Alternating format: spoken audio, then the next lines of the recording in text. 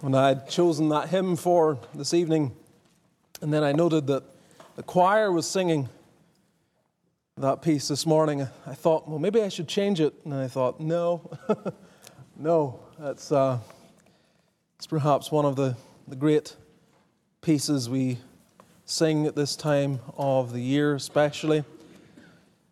I sometimes imagine Simeon singing these words in all of his anticipation that the Christ should come, and the weaving in of Old Testament prophecy and language of the great hope that there is. And here we are, the other side of the cross, and we can truly rejoice, as he did when he saw not the finished work, but he did see the infant Christ, and still his heart was made to burst with joy.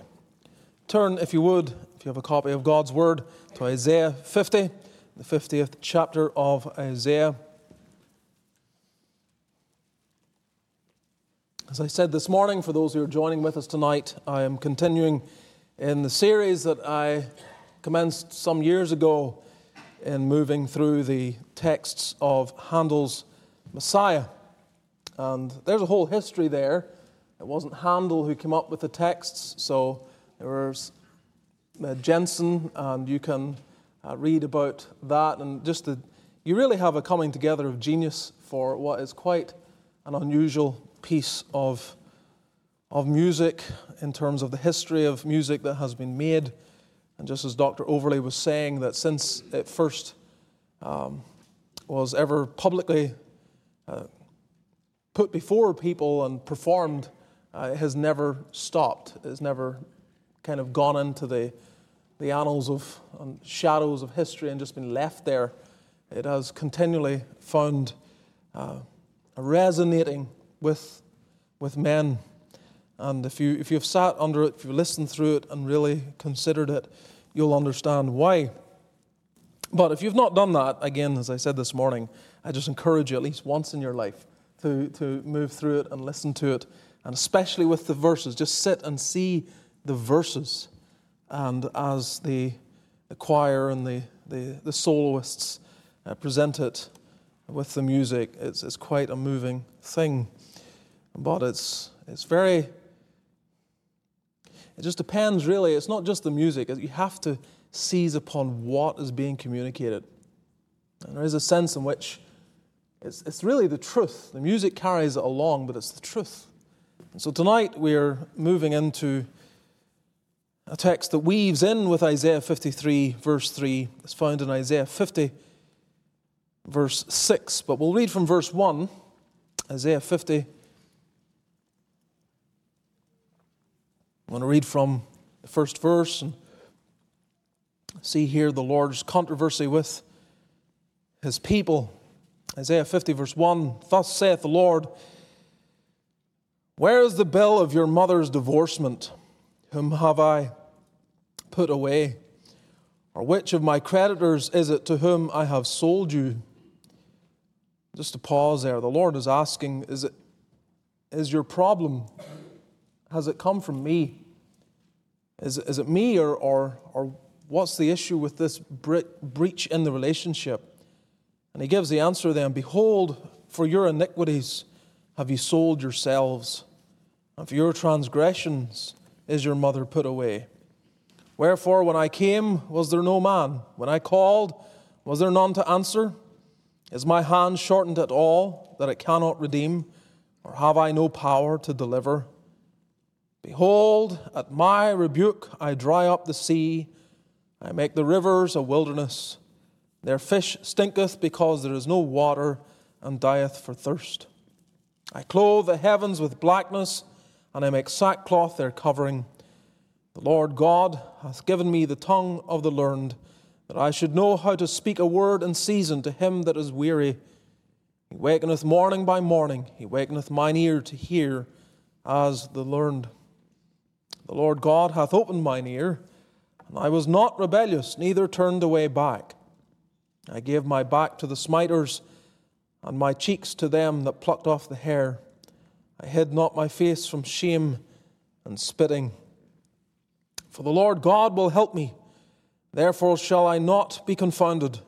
Therefore have I set my face like a flint, and I know that I shall not be ashamed.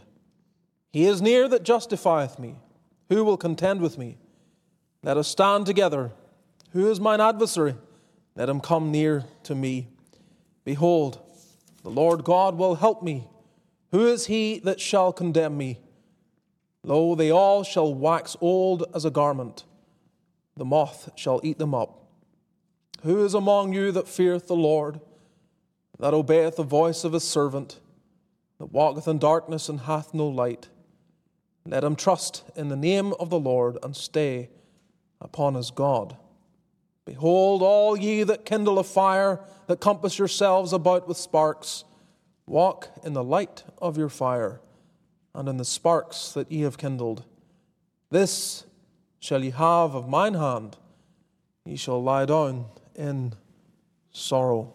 Amen. We'll end at the close of the chapter. Let's still our hearts in prayer. I encourage you to ask for the Lord's word to you as we come to consider it. Lord, we all need your help. So thankful for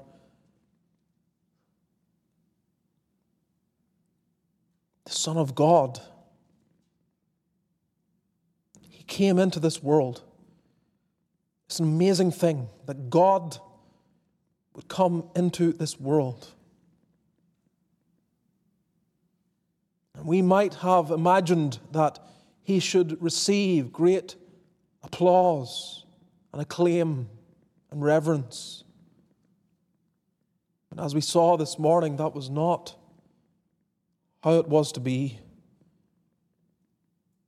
And we're thankful, as we shall see tonight, that this was no surprise. No surprise to the Son of God. He knew what his condescension entailed. Yet he still gave himself to this great work of saving our souls. Lord, I thank you that many here tonight will never be in hell, that you have stepped in and saved. Should there be any outside of that number currently, in terms that they are still rebelling, still refusing, still rejecting, open their eyes. We pray in Jesus' name. Amen. If I was to ask you, what is the most terrible or difficult experience that you have volunteered yourself for or to do, what comes to mind? And then to ask you, how does that compare to things you've had to do that you had really no choice in the matter? You were just made to do it. I would imagine that your worst experiences really came upon you not by any choice of your own. You never asked for it. It's just the way things unfolded, and you submitted to it because really you had no choice in the matter. In Isaiah 50, we see some of the language points us to the sufferings of our Lord Jesus Christ, his experience in his humanity. But not just that. The context reminds us that the one who is going to suffer is also the one who is the sovereign of the world. Look, for example, at verse 2, the end of it, where it speaks of him, behold, at my rebuke I dry up the sea. I make the rivers a wilderness. Verse 3, I clothe the heavens with blackness, and I make sackcloth their covering. This is none other than God himself, the sovereign of the universe. He has such power that he can do these things and does these things in an ongoing fashion. And yet it's this very one who says in verse 4, the Lord God hath given me the tongue of the learned. In verse 5 says, the Lord God hath opened mine ear. And then in verse 6, I gave my back to the smiters, and my cheeks to them that plucked off the hair. I hid not my face from shame and spitting. When we consider at this time of the year the babe in Bethlehem, the events surrounding the incarnation, it can be, I hope it's not the case here, but it can be a time when we simply focus on the particulars surrounding that event with little consideration of the fact this is God. This is God, clothed in humanity. This is God, who makes and upholds all things and is now dependent on members of his very creation. This is God, who is being run out of the country, flees to Egypt, returns to live in obscurity, and when finally he begins his ministry is, again, as we saw this morning, despised and rejected of men. Our Lord Jesus knew, as I said, when he was growing and he was learning the Scriptures, he would begin to connect the dots in his humanity, recognizing in his calling, in the will of the Father that was upon his life, what he was being called to, the Scripture, the teaching, the prophecies relating to the Messiah would begin to make greater sense to his humanity in terms of this is what it entails. So as he goes through his life, Mark 9, in his ministry, verse 12, he says, it is written of the Son of Man that he must suffer many things and be said it not. Now he's in the middle of his ministry, but he's declaring it before, it's quite a ways before the cross. He is saying, it is written of the Son of Man. The Scriptures reveal this concerning Messiah. Son of Man is a title for Messiah. The Scriptures reveal that he must suffer many things. So he knows. He is well acquainted with what the Scripture teaches. In Luke 18:31, then he took unto him the 12 and said unto them, behold, we go up to Jerusalem, and all things that are written by the prophets concerning the Son of Man shall be accomplished. So again, he's telling them, I know what has been written. I know what must happen. You must realize that these things are going to happen as well. For he shall be delivered unto the Gentiles, and shall be mocked, and spitefully entreated, and spitted on. They shall scourge him and put him to death. And it has to be that in that declaration in Luke 18:31, on the mind of our Savior is, at least in part, the text that we have here tonight. Isaiah 50 verse 6. I gave my back to the smiters, and my cheeks to them that plucked off the hair. I hid not my face from shame and spitting. He is going knowing that that's the degree of treatment. His death is no accident. It's not going to be sanitized in any way. It's going to be the most horrific experience that man can endure. Treated like a criminal, numbered with the transgressors, and those that he, as God, has given life to, seeking to take away his. The Prince of Life set aside as if he is nothing. When you look at verse 6, the subject that we are instructed in, the particular aspect of Christ in his substitutionary work, that is, boys and girls, when I talk about substitutionary work, I'm talking about Jesus standing in our place. He's taking our place. When we think of Jesus, what's he doing? He's taking our place. He's taking our place. And there are all sorts of facets and aspects of that. But here you see that in taking our place, it's framed in a particular way. It is entirely voluntary. He is giving himself to this.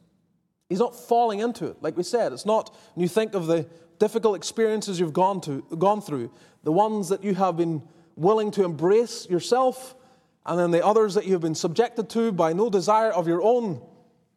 Here you see the Lord Jesus going through the most awful experience, and he is, in a voluntary manner, embracing it, saying yes. He's saying yes to all that lies before him. I gave my back to the smiters, and my cheeks to them that plucked off the hair. I hid not my face from shame and spitting. And you can see this all through the Gospels. You see it when he's there in Gethsemane, and he's praying, and he's pleading, and he's interceding. And then he rises up, knowing that Judas and the soldiers are on the way. And he goes and he confronts them. And when they inquire, he doesn't hide. He doesn't try to misrepresent. He tells them bluntly, I'm the one you seek for. It's me. He gives himself to it. So we consider then tonight, for a little time, Christ's voluntary surrender to suffering. His voluntary surrender to suffering. Note with me then, first, the person smitten. I gave my back to the smiters, and my cheeks to them that plucked off the hair. I hid not my face from shame and spitting. Who is this one? We've already seen it. This is the Lord. This is Jehovah. This is why through the New Testament you see declarations of it in our Lord Jesus Christ, the various I am statements that John focuses upon. You see other things that are true about the Lord Jesus Christ that can only be true about God.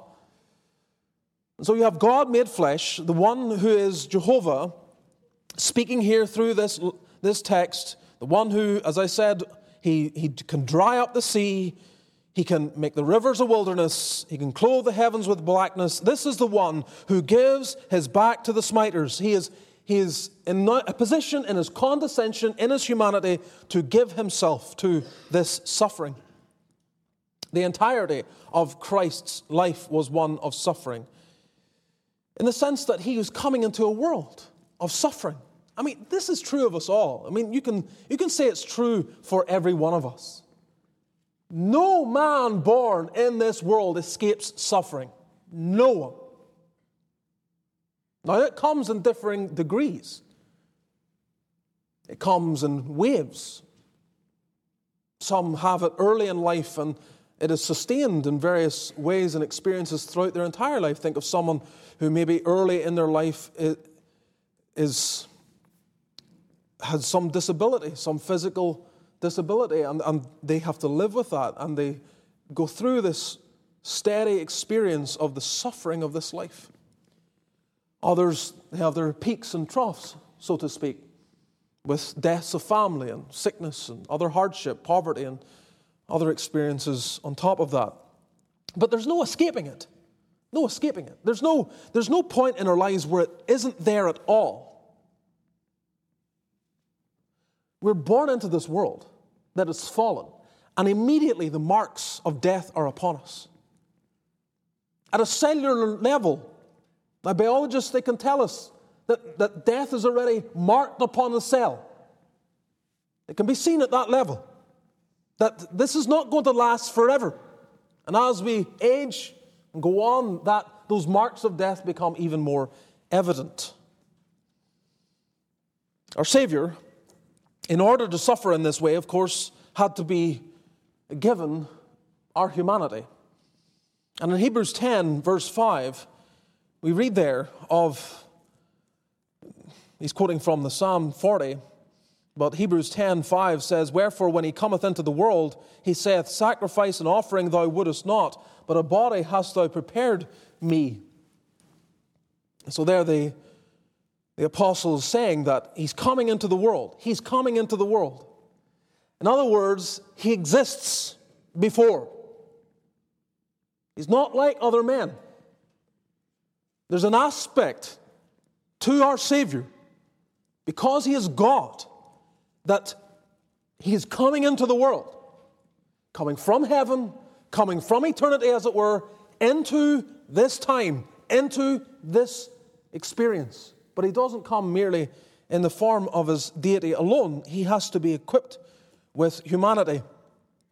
And so that's how the Hebrews 10 gives it, a body hast thou prepared me. Now, just as an aside, that's not how you find Psalm 40 written. The text in Psalm 40 reads, sacrifice and offering thou didst not desire. Mine ears hast thou opened. Burnt offering and sin offering thou hast not required. And what the psalmist is focusing upon is that it's not about me offering sacrifices purely. That the Son of God comes in to just do all the religious activity of all the other Jews. He is equipped with a body. He is given this means so that he himself can be the offering. But he says, mine ears hast thou opened. And one commentator says this seems to be a Hebrew idiom which implies God forming ears which allowed a person to receptively hear his word. This also implies the idea that God is the one who has fashioned the body of the speaker. And that's where you have the Septuagint version on how it's read in Hebrews 10:5, that a body hast thou prepared me. Mine ears hast thou opened. Mine ears have you created, is the sense. You've given ears. And the implication is, giving the ears, you've given the body. And that's why it's given as it is in Hebrews 10. But it gets to the point. It gets to the point. Because in Isaiah 50, we have this one who is God, infinite, eternal, unchangeable, in his being, wisdom, power, holiness, justice, goodness, and truth. He is beyond comprehension. And yet he condescends, entering into this world, that he might give himself to suffering.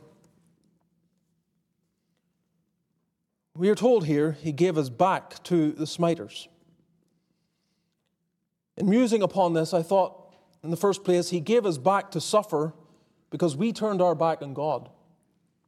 He gave his back to suffer because we turned our back on God. There's a certain significance to the back that the Lord Jesus gives to the smiters. We'll look at more the sufferings of that in just a moment. But he's giving us back because it's indicative of what man has done.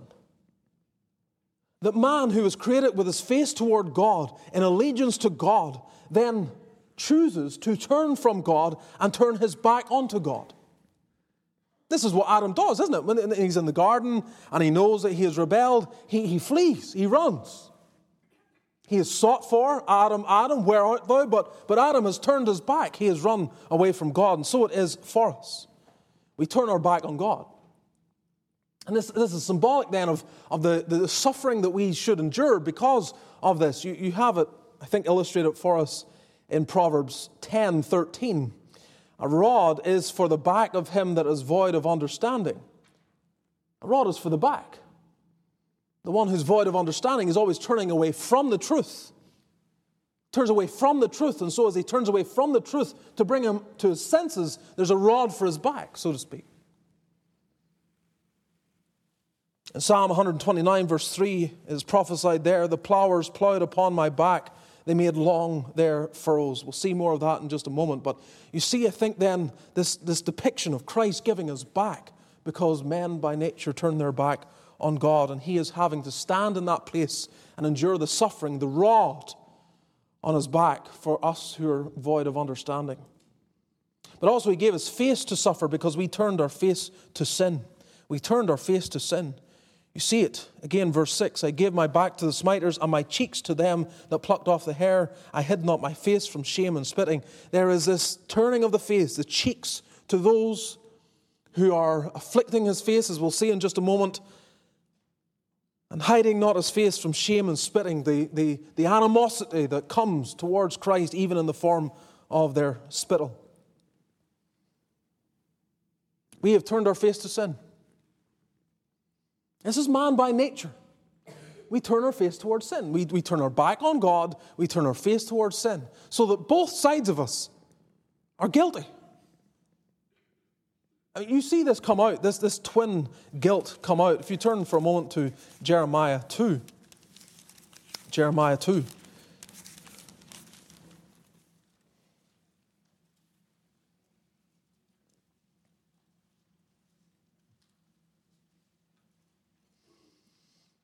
Jeremiah 2, we'll read from verse 12.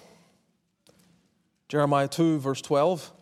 Be astonished, O ye heavens, at this, and be horribly afraid. Be ye very desolate, saith the Lord, for In other words, let creation be stunned at this reality. For my people have committed two evils. They have forsaken me, the fountain of living waters. They've turned their back on me and hewed them out cisterns, broken cisterns that can hold no water. They've turned their face toward things that cannot save. Give themselves to sin. Here you see it then illustrated in the suffering of our Lord Jesus Christ. The back has to be given to the smiters. His face also is buffeted and spat upon, because this illustrates for us the entirety, that there's nowhere you look at man and see something redeemable. Our very anatomy in how we are described in terms of the way we turn from God and how Scripture illustrates it for us is we turn our back on God, we turn our face towards sin, we commit two evils. Because we don't just turn our back on God and leave it there. In turning our back on God, then we pursue that which God hates. Now, this is the case for us all. Every single person here is guilty of this. Those of us who are Christians, we have acknowledged at least some degree of it, and that's why we've turned to Christ. We need this substitute. We need one who in a voluntary way gave himself that he might make amends for us. So our Lord takes the body that was given to him, fashioned for him in the womb of the Virgin. He presents it for this suffering. Remember the language he used in John 6, that occasion where he had the previous day fed the 5,000. And he begins to instruct the multitudes surrounding him. In John 6:51, our Savior says, I am the living bread which came down from heaven. If any man eat of this bread, he shall live forever. And the bread that I will give is my flesh, which I will give for the life of the world. The bread that I will give is my flesh, his body.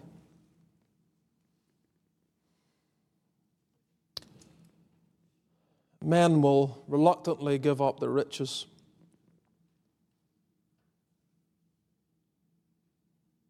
But what about their very life?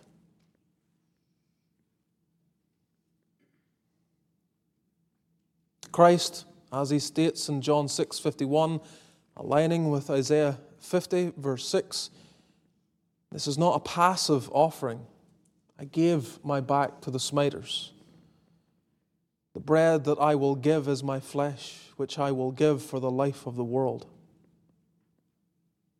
Later on, no doubt you're aware, in John 10, verse 15, I lay down my life for the sheep. No man taketh it from me, but I lay it down of myself, as verse 18 says. So this is the person smitten. God made flesh, given a body. The body then is abused from every angle, representative of the entire corruption of our humanity. Then secondly, the parties smiting. The parties smiting. Going back to Isaiah 50, verse 6, I give my back to the smiters, and my cheeks to them that plucked off the hair. Who are these smiters and the them? This translation has been challenged. Instead of plucked off the hair, the Septuagint, the Greek translation of the Hebrew text, translates it as blows to the face, rather than the plucking, the removal of the hair. And part of the argument for that, of course, is that there's no explicit New Testament reference to the removal of the beard of the Lord Jesus. I was reading the text, the original, and I was looking at other translations and wondering, is there something to this? But I think it's right. I can't see any other way of translating it. I can't see any other way of accurately reflecting what the text says in Isaiah 56, that there is this balding of the face, seems to indicate then the removal of the hair.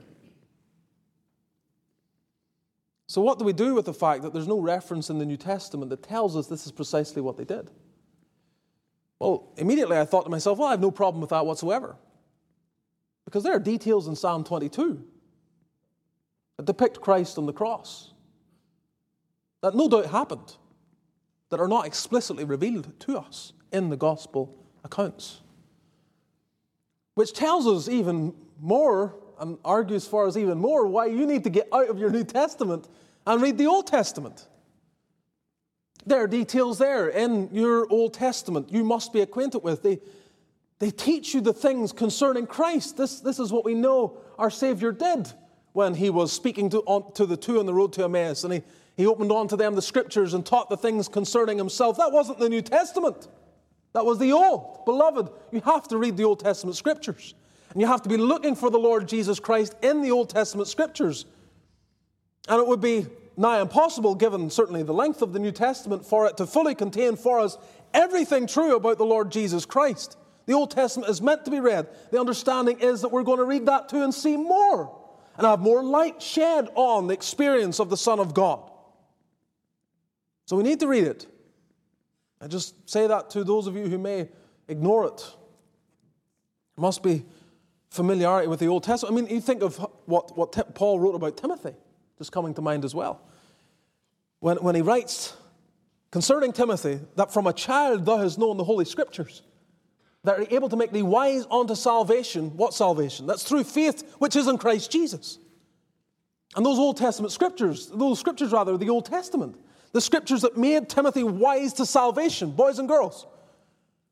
As he was raised in a home with a God-fearing mother and grandmother, what was given to him was the Old Testament scriptures. Those Old Testament scriptures made him wise to salvation that's in Jesus Christ. And this is why then you shouldn't switch off when you're reading the Old Testament. You need to be familiar with it. That's why we encourage our Sunday school teachers in they're familiarizing you with the Old Testament scriptures and showing you the Lord Jesus Christ, which I know many of them endeavor to do. So I think the text is right, that we are given here something further of the experience of Christ. And we're going to read some of the text in just a moment, where the Savior, in his buffeting before men,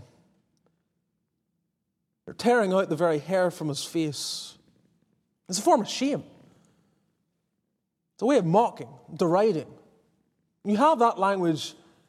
The Gospels are replete with that kind of language, that they're not just showing anger toward Christ, they're mocking him, deriding him. They're making him out as if he is nothing. And one of the ways to bring shame to a man in that culture is pull out chunks of his beard, shave his beard off. So who are these smiters? I gave my back to the smiters, my cheeks to them that plucked off the hair. First, we consider the Jews. Go to Luke 22. I want you to follow me here in the Scriptures. I want you to see these texts.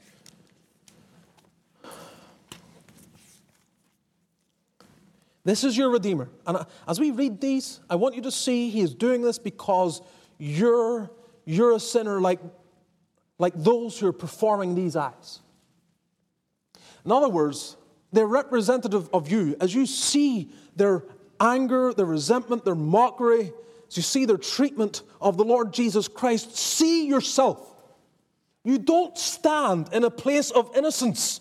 You stand in a place of guilt. You would be doing this, but for the grace of God. Luke 22, verse 63. Here we have the Jews and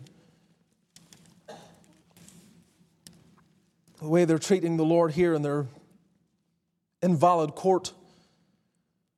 The man that held Jesus mocked him and smote him. And when they had blindfolded him, they struck him on the face. Let me just pause there. I'm not an expert when it comes to martial arts and boxing and fighting and so on. But I do understand that it tends to be the punches you don't see that knock you out. If you don't see it coming, those are the ones that tend to knock you out, KO you, whatever. They're blindfolding him. He can't see.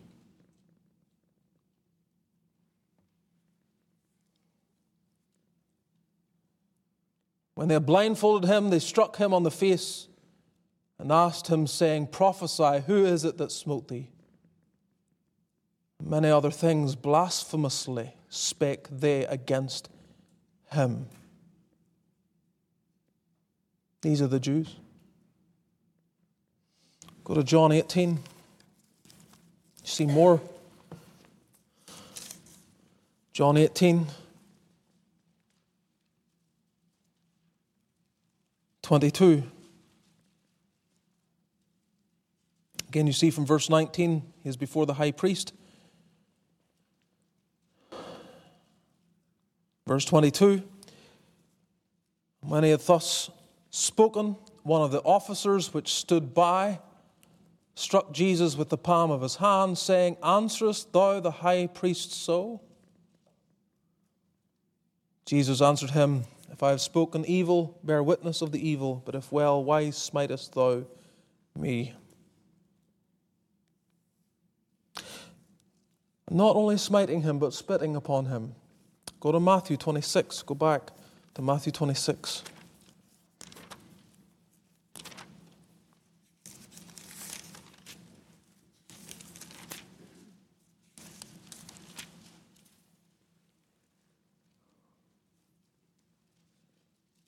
Again, you see from verse 65, Matthew 26, 65, the high priest is there, just so you see the scene. He's still before the Jews. Verse 66, "What think ye?" They answered and said, "He is guilty of death." Then did they spit in his face and buffeted him. And others smote him with the palms of their hands, saying, "Prophesy unto us, thou Christ, who is he that smote thee?" So Matthew adds the additional detail. They're spitting. These are the Jews. These are the religious. Never be surprised by the great crimes of the self-professed religious.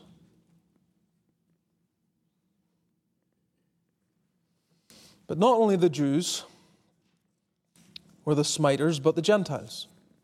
Go to Luke 18. Luke 18, pardon me, we've read Luke 18. John 19. Go to John 19.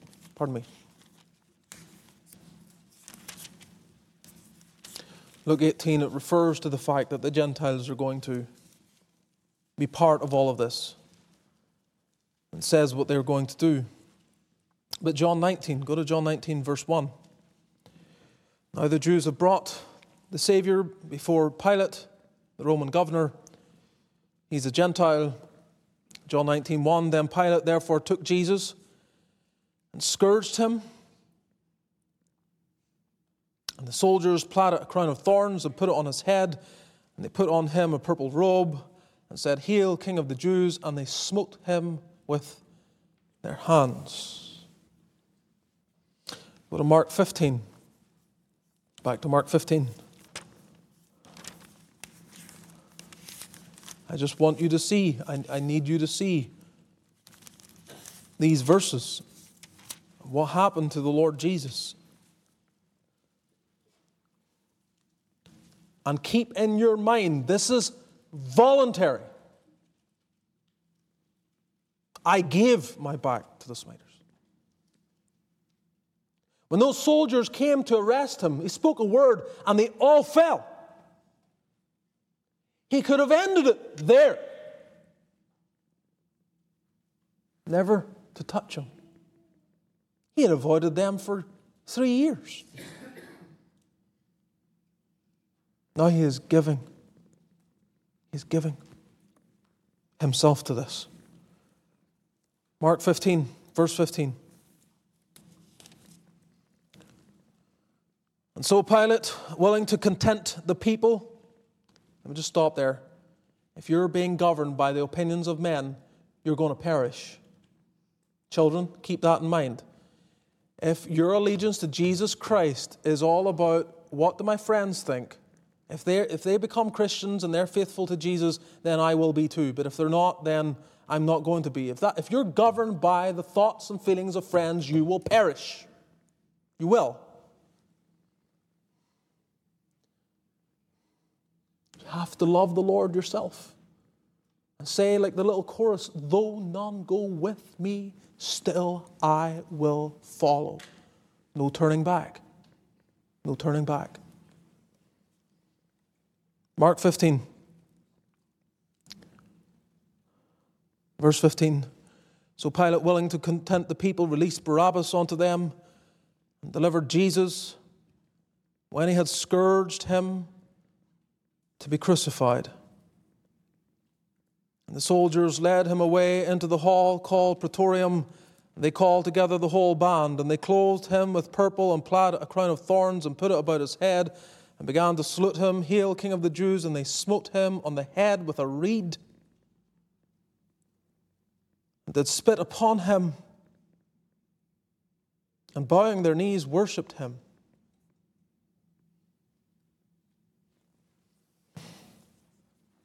Mockery. And they also spat upon him. Go to Matthew 27. Matthew 27.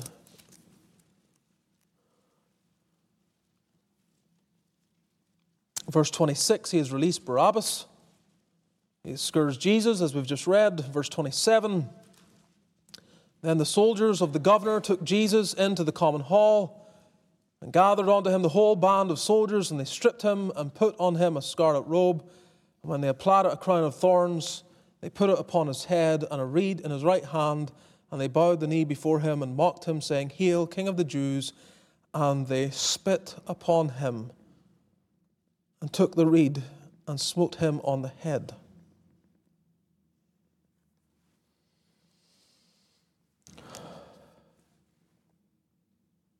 He volunteered for this. As parents, sometimes we are pleasantly surprised when our children volunteer to take out the trash or some other chore. Christ volunteers to be treated in this way. And you may have noted some of the language there regarding what the Gentiles did to him. That not just did they punch and beat him with a reed and spit upon him, but he was scourged. Scourged. The Baptist preacher Spurgeon, in describing scourging, he says this, he's writing in the middle of the 19th century.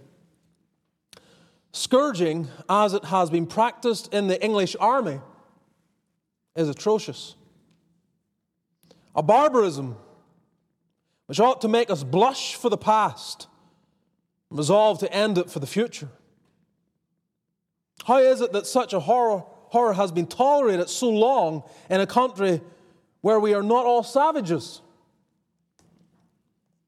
But the lash is nothing among us compared with what it was among the Romans.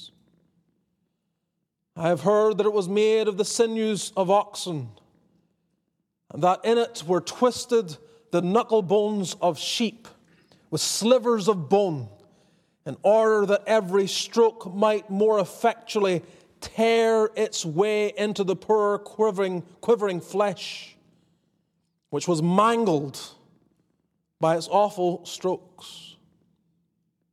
Scourging was such a punishment that it was generally regarded as worse than death itself, and indeed many perished while enduring it, or soon afterwards.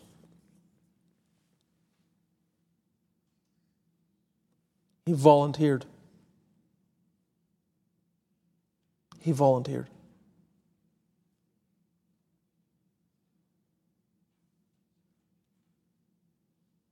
But there's one other involved in the smiting. It's stretching this particular text a little, but I couldn't leave it out. This morning we were in Isaiah 53, weren't we? We looked at verse 3. But in verse 4, surely he hath borne our griefs and carried our sorrows. Yet we did esteem him stricken, smitten of God, and afflicted. Now, we might conclude this was simply the observation of the ungodly, and they got it wrong. But verse 10 tells us, of the Father's involvement in pouring out wrath and punishment upon the Son. It pleased the Lord to bruise him.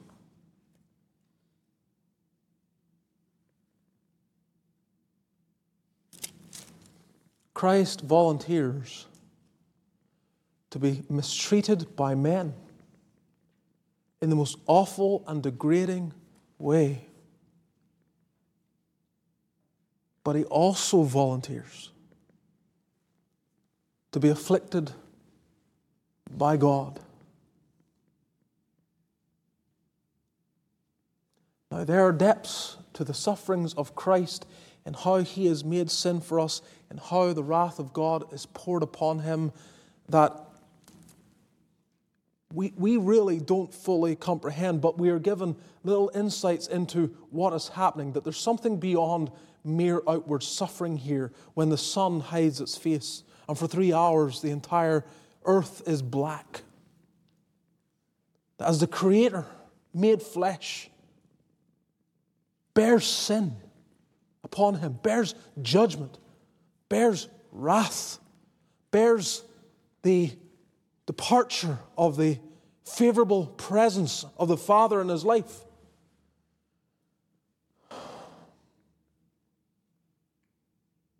And it's as if the very world created cannot bear to look upon what is happening.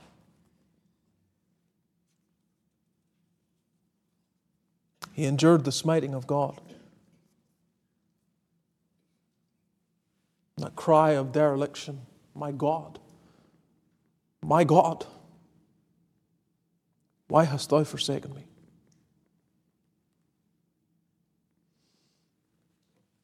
Going back to Isaiah 50, one final thought.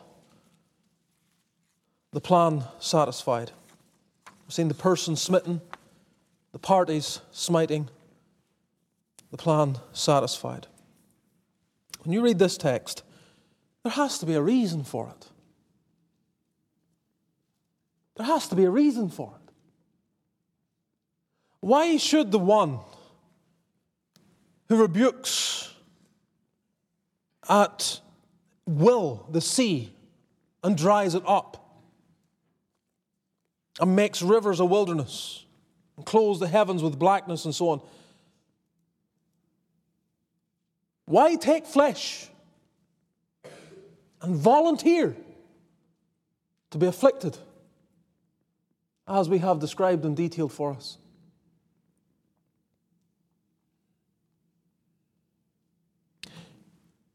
In Genesis 8, when the world is destroyed by a flood, and Noah and his wife and sons and their wives are the only ones to survive, Noah gets off the ark and he offers a sacrifice. And I think I've mentioned this before, but that's one of the most costly sacrifices ever offered. Far more costly than even the thousands and thousands and thousands of creatures that Solomon offered at the dedication of the temple. Why? Because they had serious limitation of numbers. You don't offer for a sacrifice when you only have a handful of clean animals, pairs of clean animals. It was a tremendous sacrifice. But Noah did it. God was worthy. And in Genesis 8:21, the Lord smelled a sweet savor, and the Lord said in his heart, I will not again curse the ground any more for man's sake. For the imagination of man's heart is evil from his youth. Neither will I again smite any more every living thing as I have done.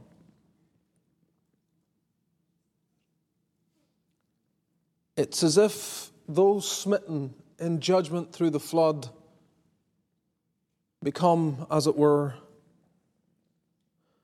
they have to be smitten in order for another party to go free. They have it symbolized more fully in the offering that Noah gives, but the way it's worded, it's every living thing was smitten by God. So that those following would not be. And in some ways, that's a picture of the cross. That's what's happening. Christ volunteers to be smitten because that's what it's going to take for you to go free. He volunteers to endure this because if he doesn't, you perish in hell forever.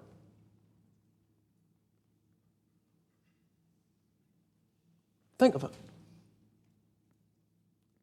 You are trapped in your humanity, trapped. Utterly incapable of saving yourself. You can do nothing to impress God. Nothing to redeem your soul. You can't buy yourself into his good favor. You can't work your way into his good favor. You are trapped, utterly lost, spiritually bankrupt. There's nothing you can do. So God, who so loved the world, gave his only begotten Son. And his Son comes not reluctantly, not in some spirit or frame of reluctance or even despising what he's been called to. He embraces it. He comes in a voluntary frame. He sees the value of all those that the Father has given to him. He sees the calling that by the offering up of himself to God, they go free. He sees the victory over the curse, over death, over hell. He sees it. And he recognizes that his offering of himself, his suffering, his submission to this plan is the only way that you go free. The only way. Beloved, our lives, being utterly incapable of obtaining favor before God ourselves, our lives simply then ought to become lives of gratitude, offerings of thanksgiving. I was saying to the young people in the Bible class just the other week, Leviticus 27, you come to this final chapter of that book, and it presents to us the whole topic of voluntary giving. They don't have to do these things. They're not obligated to do these things. And some of it is strange and odd, and you might ask, how did this all work out? But the main thrust of Leviticus 27, it closes with what I think is a wonderful expression, having seen all the sacrifices, having seen the Day of Atonement, having seen the work, the mediation of the priest, having seen all of that, the book closes with an expression of voluntary giving. And that is perfected in Christ. Voluntary giving. But it's set as an example for us to follow. That those redeemed, those Israelites brought from the bondage of Egypt, those Israelites brought through the Red Sea, those Israelites set free,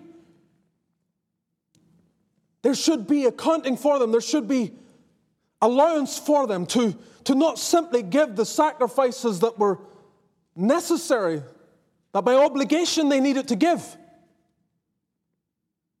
But God is opening up the way, recognizing that surely if they understand what I have done, they will also want to give things in a voluntary way.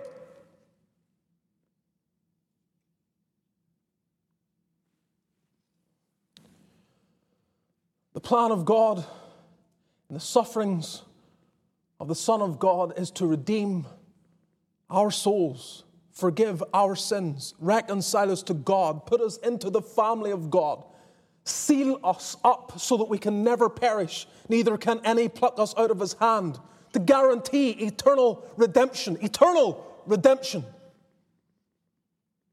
Life in the presence of God, eternity in perfect communion with God.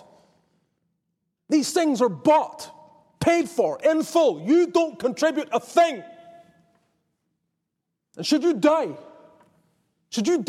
this night, tomorrow, or any other day in the future, when finally your card is called, as it were, when you go, it will be entirely based on the merit of Christ. And you will never be in the inside of the caverns of the damned. You'll never see or experience for yourself the language of Scripture, where the worm dieth not and the fire is not quenched.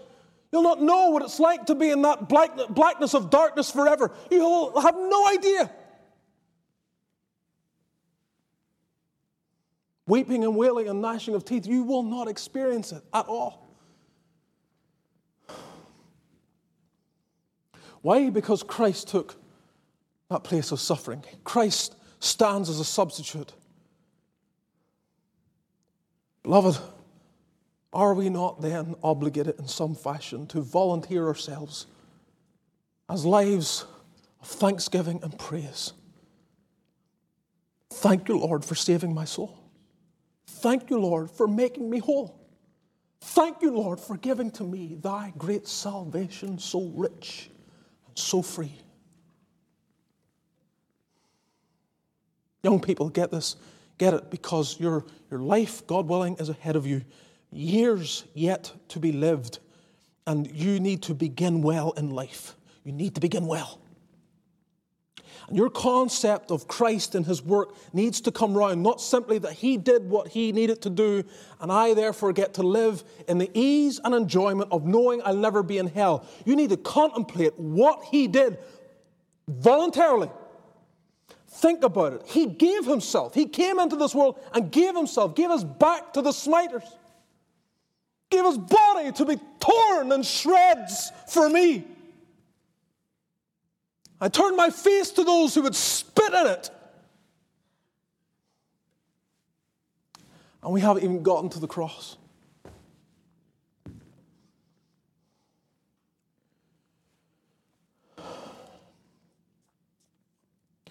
You need to understand that the Christian life is a life lived in gratitude.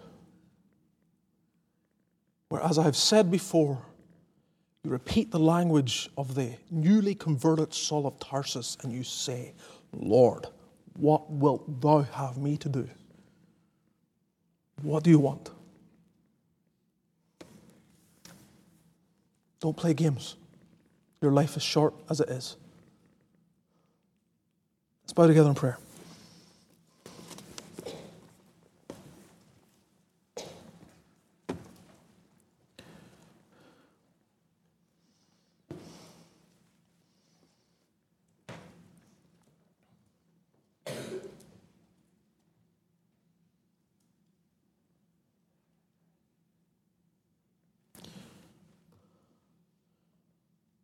As we bow before the Lord, in just a moment I'll pray and close the meeting and you'll be dismissed.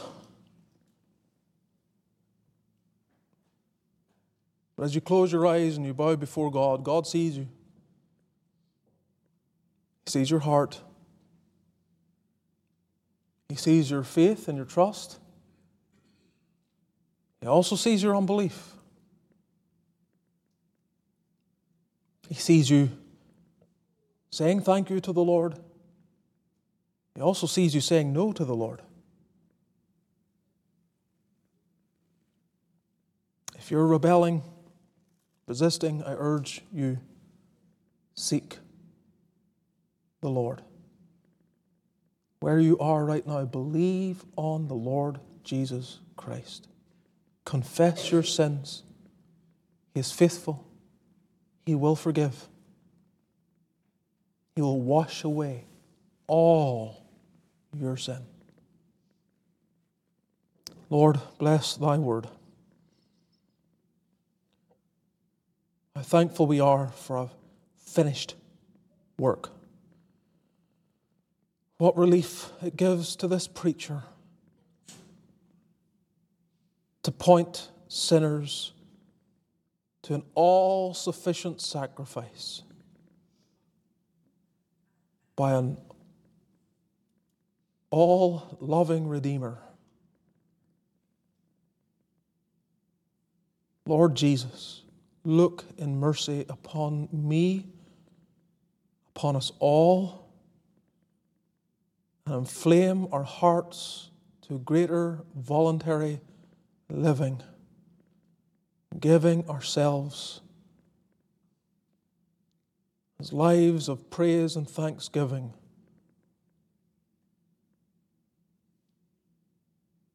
Keep us in thy way. Deliver us from a sinful love for the world, a compromise with the flesh, an allegiance with the devil. O God, deliver us. Save the lost. Restore the backslidden. Strengthen thy sheep and thy lambs. Bless our time of fellowship. And may the grace of our Lord Jesus, the love of God our Father, and the fellowship of the Spirit of God be the portion of all the people of God now and evermore. Amen.